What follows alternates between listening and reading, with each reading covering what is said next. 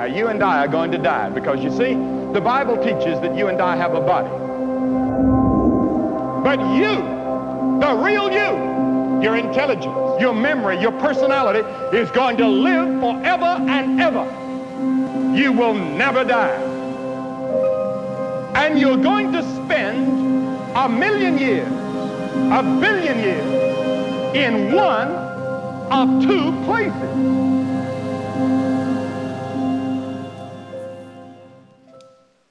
Good morning, church. I'm so glad to be with you today. At about midnight last night, I got hit with some food poisoning. Yeah, and I did it to myself. I shouldn't have gone to sushi hour at Golden Corral. But it was violent. It was violent. I have not slept. If I say something weird, please be gracious with me, okay? Thank you. So guys, this morning we're gonna wrap up our series on heaven and hell. We've been here for a few months, and I thought maybe the best way for us to do that is to look at Jesus' words as he talks about the mindset, the heart, the disposition. If you could paint the picture of what heaven is gonna be filled with, the kinds of people, Jesus does that. He does that in the Sermon on the Mount. It's kind of the idea that one would live today in light of eternity. Jesus is coming back. We know that.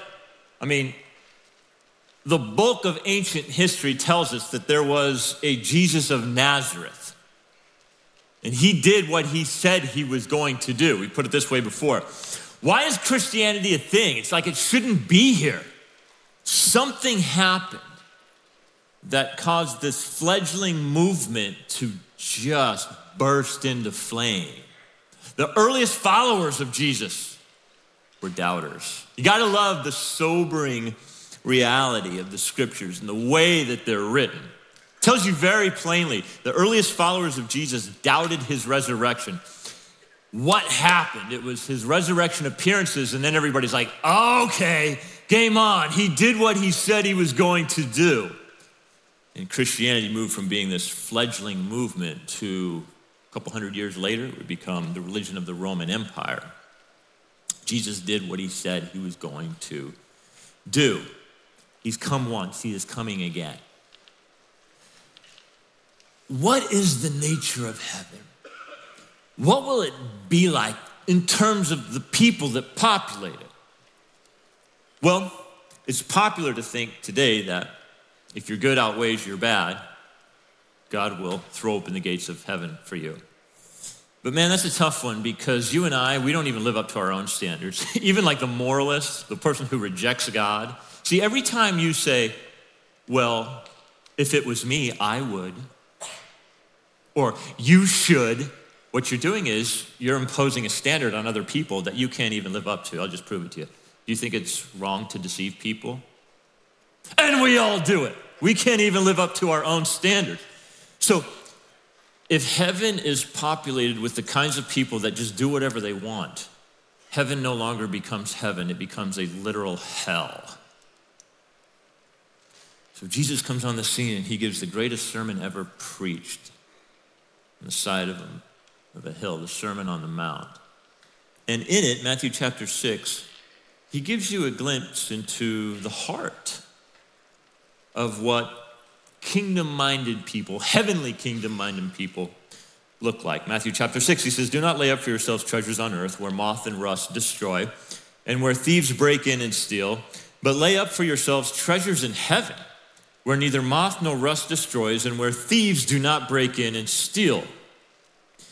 For where your treasure is, there your heart will be also. In the words of an old pastor, you never see a U-Haul following a what? You never see a U-Haul following a hearse. Why is that? Well, Jesus tells you why. Because earthly things are temporary. They do not last forever. You are temporary. We've had this discussion before. What's the name of your great-great-great-grandfather?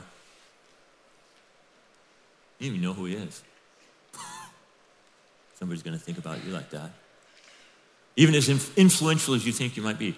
I've joked about it before. Someday I'm going to be like a velvet oil painting in the hallway.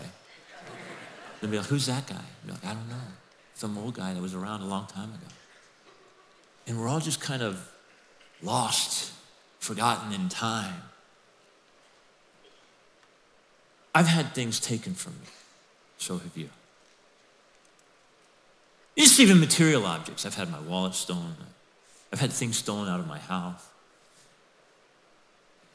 And Jesus says, it's actually possible for you, watch this now. It's actually possible for you to take things and place those things in the hands of Jesus, and then he takes them and he puts them somewhere where they will come back to you, and they can't be stolen, they can't be taken away. So now, the thrust of this message is this. What are you placing in the hands of Jesus to store up in that other kingdom? Two kingdoms, earthly kingdom, defined by lust of the flesh, lust of the eyes, boastful pride of life. And then there is that heavenly kingdom. What are you placing in the hands of Jesus to be stored up? Now, when Jesus says your treasure is there, your heart will be also, he's assuming that our hearts will find affection on things, earthly things. And that's not necessarily wrong. What he's saying is this, though. Be very careful what you hold as the object of your highest affection, your greatest treasure. So Jesus gets super radical. He comes on the scene and he drops these truths and these sayings, and it's like they're really difficult things to hear. I'll give you one. He says, unless you hate your mother, your father, your brother, your sister, you cannot be my disciple. And people are like, wait, what? Like earthly relationships are good things, right? Yeah, he's not saying they're bad things, and we should treasure them up to a point. But what Jesus is saying is really, really good here, because the trajectory of your life is determined by what you hold as to be ultimate worth, the thing you worship the most. The word worship means to ascribe worth to something. So if your spouse is the thing of ultimate worth in your life, you're in trouble. If your kid is the thing of ultimate worth in your life, you're going to become unwound. It's not that we don't treasure these things, we do.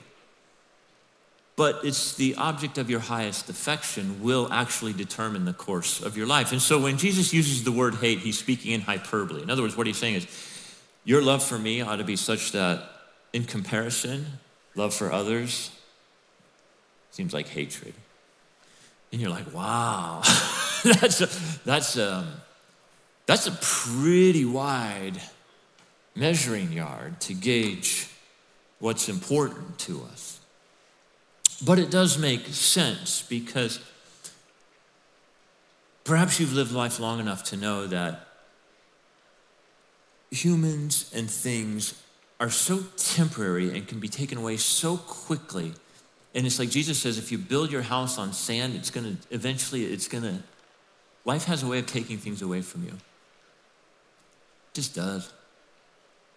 And then what do you do? It's like the story of David. He gets all of these things in his life, and then one by one, God removes every crutch until he has nothing but God left. And he understands who God is in that moment more than at any other point in his life.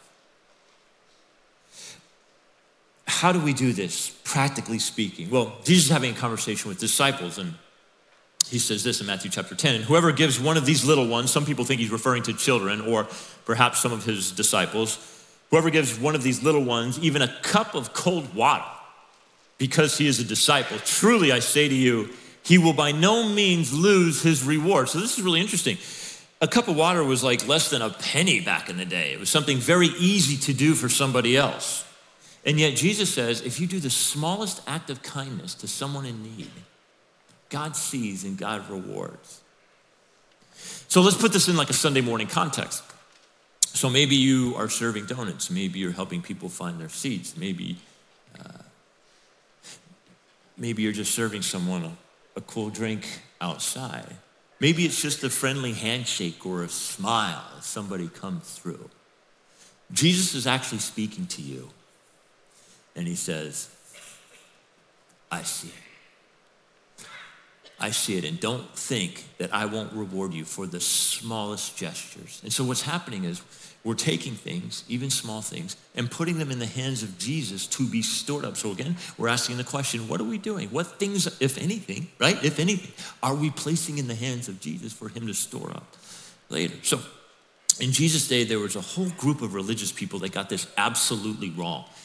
And he tells us about them. Again, in Matthew chapter 6, he says, "But beware of practicing your righteousness before other people in order to be seen by them. For then you will have no reward from your Father who is in heaven. So thus, when you give to the needy, sound no trumpet before you as the hypocrites do in the synagogues and in the streets, so that they may be praised by others." It's kind of crazy. They actually did this. They would actually sound a trumpet, and people would be like, "What's that?" "Oh, that's the religious people. Oh, they're getting ready to serve people." And everybody's like, "Wow, those religious people, they're really doing their thing. Definitely they're more spiritual than we are." And Jesus calls them out, and he actually uses the word hypocrites. He's like, they do it for the applause of others. Truly, I say to you, they've received their reward. So when you give to the needy, don't let your left hand know what your right hand is doing. What does that mean? So that your giving may be in secret. And your Father who sees in secret, there it is again, he will reward you. And when you pray, you must not be like the hypocrites, for they love to stand and pray in the synagogues and at the street corners, that they may be seen by others. When I was a young Christian, new in my faith, I was really insecure about my spiritual life. I mean, to the point where it's like, if I prayed in front of other people, it's like I'd have to drop into King James language, you know what I'm saying? In order to sound more spiritual, because like King James was close to God. And it was super inauthentic. And that's these people, they stand on the corner so that they can be heard by others when they pray. Truly, I say to you, they've received their reward. That's the reward that comes from those around them thinking they're so spiritual. But when you pray, go into your room, shut the door, pray to your Father who's in secret. And your Father who sees in secret, he will reward you. So there's some temptations here, right? There's some temptations when you start opening up your life and serving other people. And one of those temptations is you make it about you. That's a tough one. Hey, and this is especially true if you have a form of service or a gift that is more visible, right? Maybe you have a beautiful voice and you sing, or you play an instrument, or you have the ability to communicate. And then what happens is you begin to think, oh, look at my influence. Whoa, I am God's gift. You should be so thankful you have me. And then you get hit with a violent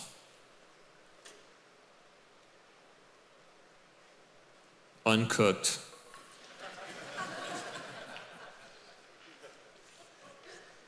right? And you realize very quickly, in the Bible, God uses an animal to speak to someone. Yeah. Paul says that God chooses the base things of the world to confound the wise. But the more gifted you are, the more you can become your own worst enemy. So there's a real danger even when we step into this space. It's a real gut check. So Paul says this, he who plants and he who waters are one, and each will receive his wages according to his labor. Some plant, some water, some till the soil. He goes on to say, here's what you need to know. Stay humble, because God is the one that actually causes the growth. You can plant that seed in the ground, but do you even fully understand how that works? That seed actually has to die. It dies as a seed, and then it starts coming up. Who put all that together? God did that. Say, you stick it in the ground, dig a hole, stick it in the ground, you water it, you do the work, you be faithful in that, and then God does this miracle of growth. Hebrews chapter 6, for God is not so unjust as to overlook your work and the love that you have shown for his name in serving the saints. You know what's interesting as you read through the Bible, how many times it talks about serving people outside these walls, but you know what? It speaks even more about serving your brothers and sisters in Christ. Did you know that? And that's hard. Sometimes it's a lot easier to go beyond these walls and to hand a homeless person a sandwich, and and there's something to that. You bless somebody. They can't do anything for you in return. But then it's like when you get in close proximity with your brothers and sisters in Christ, something funny happens. It's like everybody wants to serve everybody until all of a sudden someone treats you like a servant. You're like, wait a minute, I don't know if that feels so good. Wait a minute, I'm here to serve. Well, I need you to do this, this, this, and this. Well, I don't want to do those things. Yeah. So it can be a little bit more complicated even under our own roof. For God is not so unjust as to overlook your worth and the work and the love that you have shown for his name in serving the saints as you still do. The Bible says, be good to all people, but especially those in the household of faith. So I need to take this opportunity and have a candid conversation with the church family. If you are here for the first time, let this conversation go by. Here's the situation that we're in, all right? Our volunteerism has not kept up with our growth. And this isn't an uncommon thing as churches grow. If there's some measure of rapid growth, you just have more people coming and there's more people to serve, but your serving base doesn't quite catch up to it so quickly. It's what we call a lagging indicator, serving and giving. So we've got some lagging indicators. At the same time, I want to say we have so many people involved in serving at this church. Do you know how many people it takes to pull off a Sunday morning? Just volunteers? Over 150.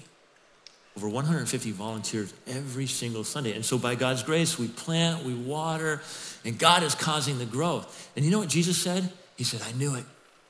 I knew it. Pray. When Jesus prays, he doesn't say, oh, there's only more work to do. He's like, no, there's plenty of work to do. It's those doggone laborers. We need more of them. We need more of them. So I want to gently nudge you as one of your pastors. If you've been coming for a while, I would say, you know what? Now might be the time for you to prayerfully consider, man, if this ministry and these ministries have been blessing me and I got my kids involved or whatever it is, be a blessing to what has been a blessing to you. That's why God blesses you. And then what's cool is as you enter into that space, man, God begins to work in your life and your heart, and you experience a joy that you didn't know existed before. And so to that point, people that can explain it better than I can under our own roof even, I want you to check out this video real quick.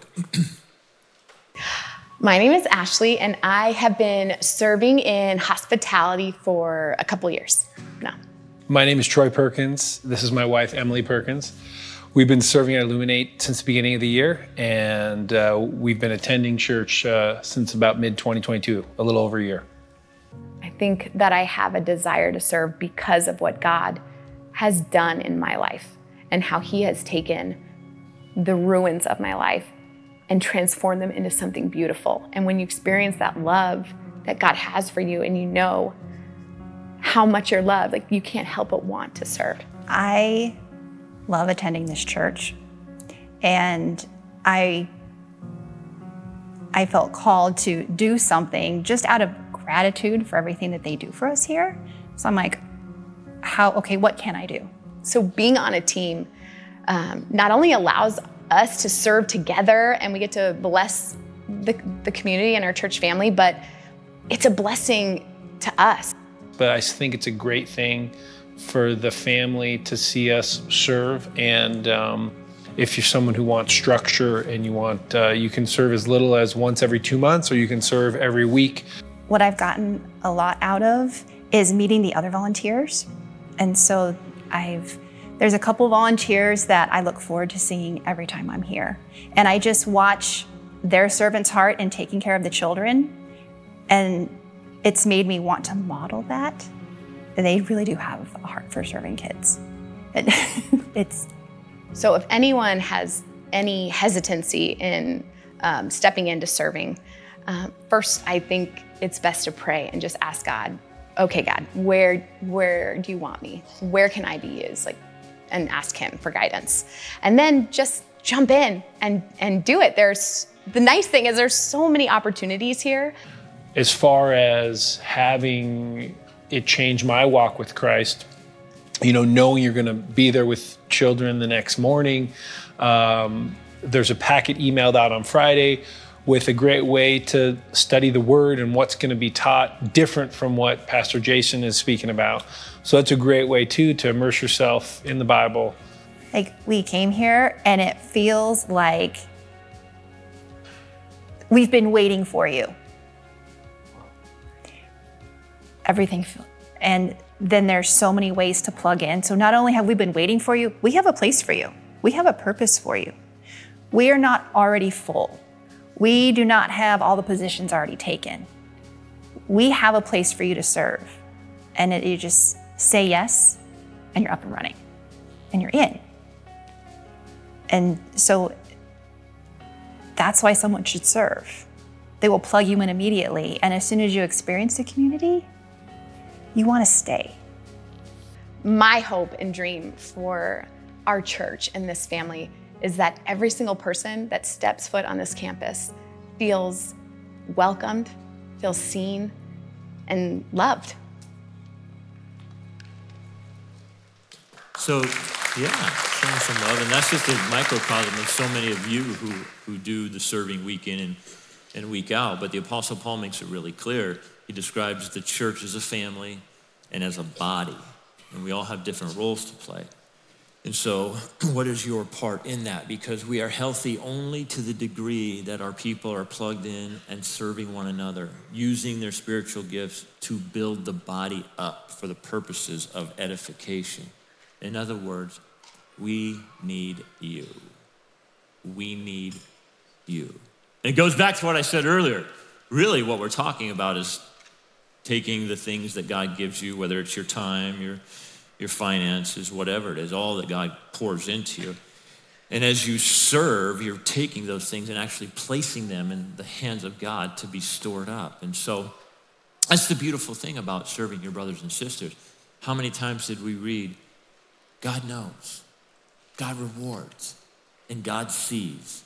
So the reality is it's so easy to get distracted. And Jesus tells a parable about this with a young man who's got seemingly everything. And that's the problem.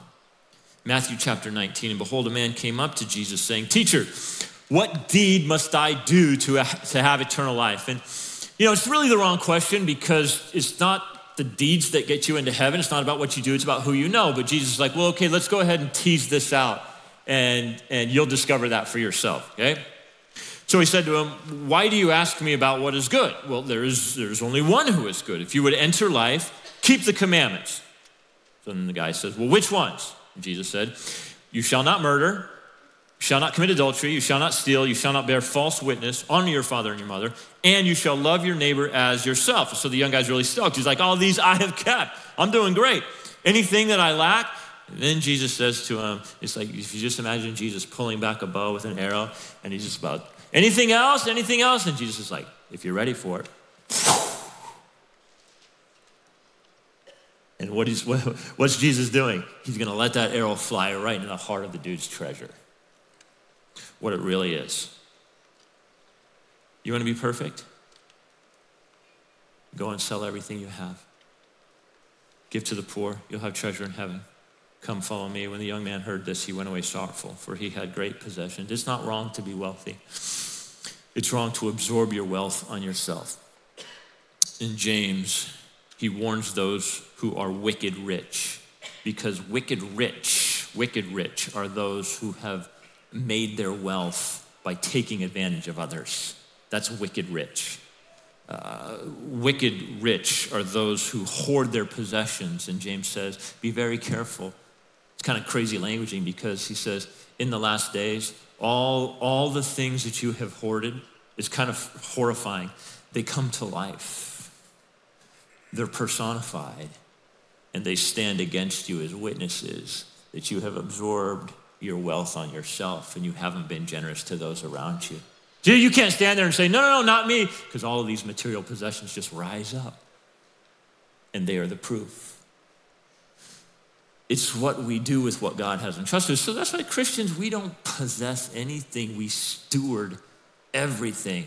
And what does a steward do? The steward receives, Matthew 25, we just read it, right? Last week, a steward receives and then takes and then gives back to the one in charge.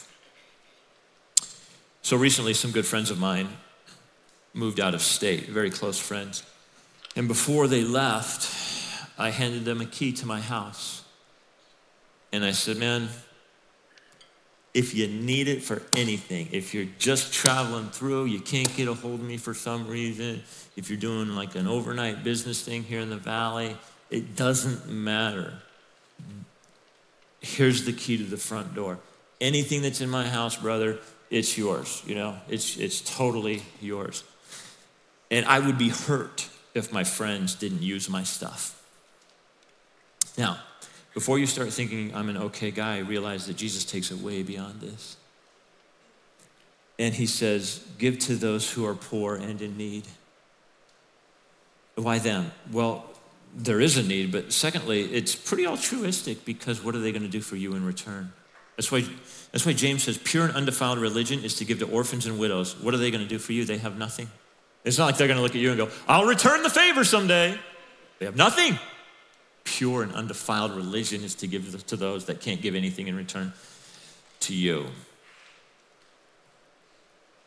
Truly I say to you, only with difficulty will a rich person enter the kingdom of heaven. Why? Because riches can be a distraction. That's the issue. So many things in life can be a distraction.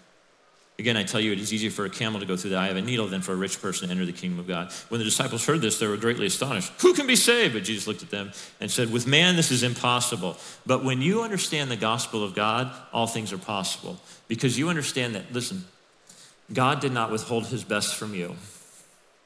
Why would you withhold your best from him?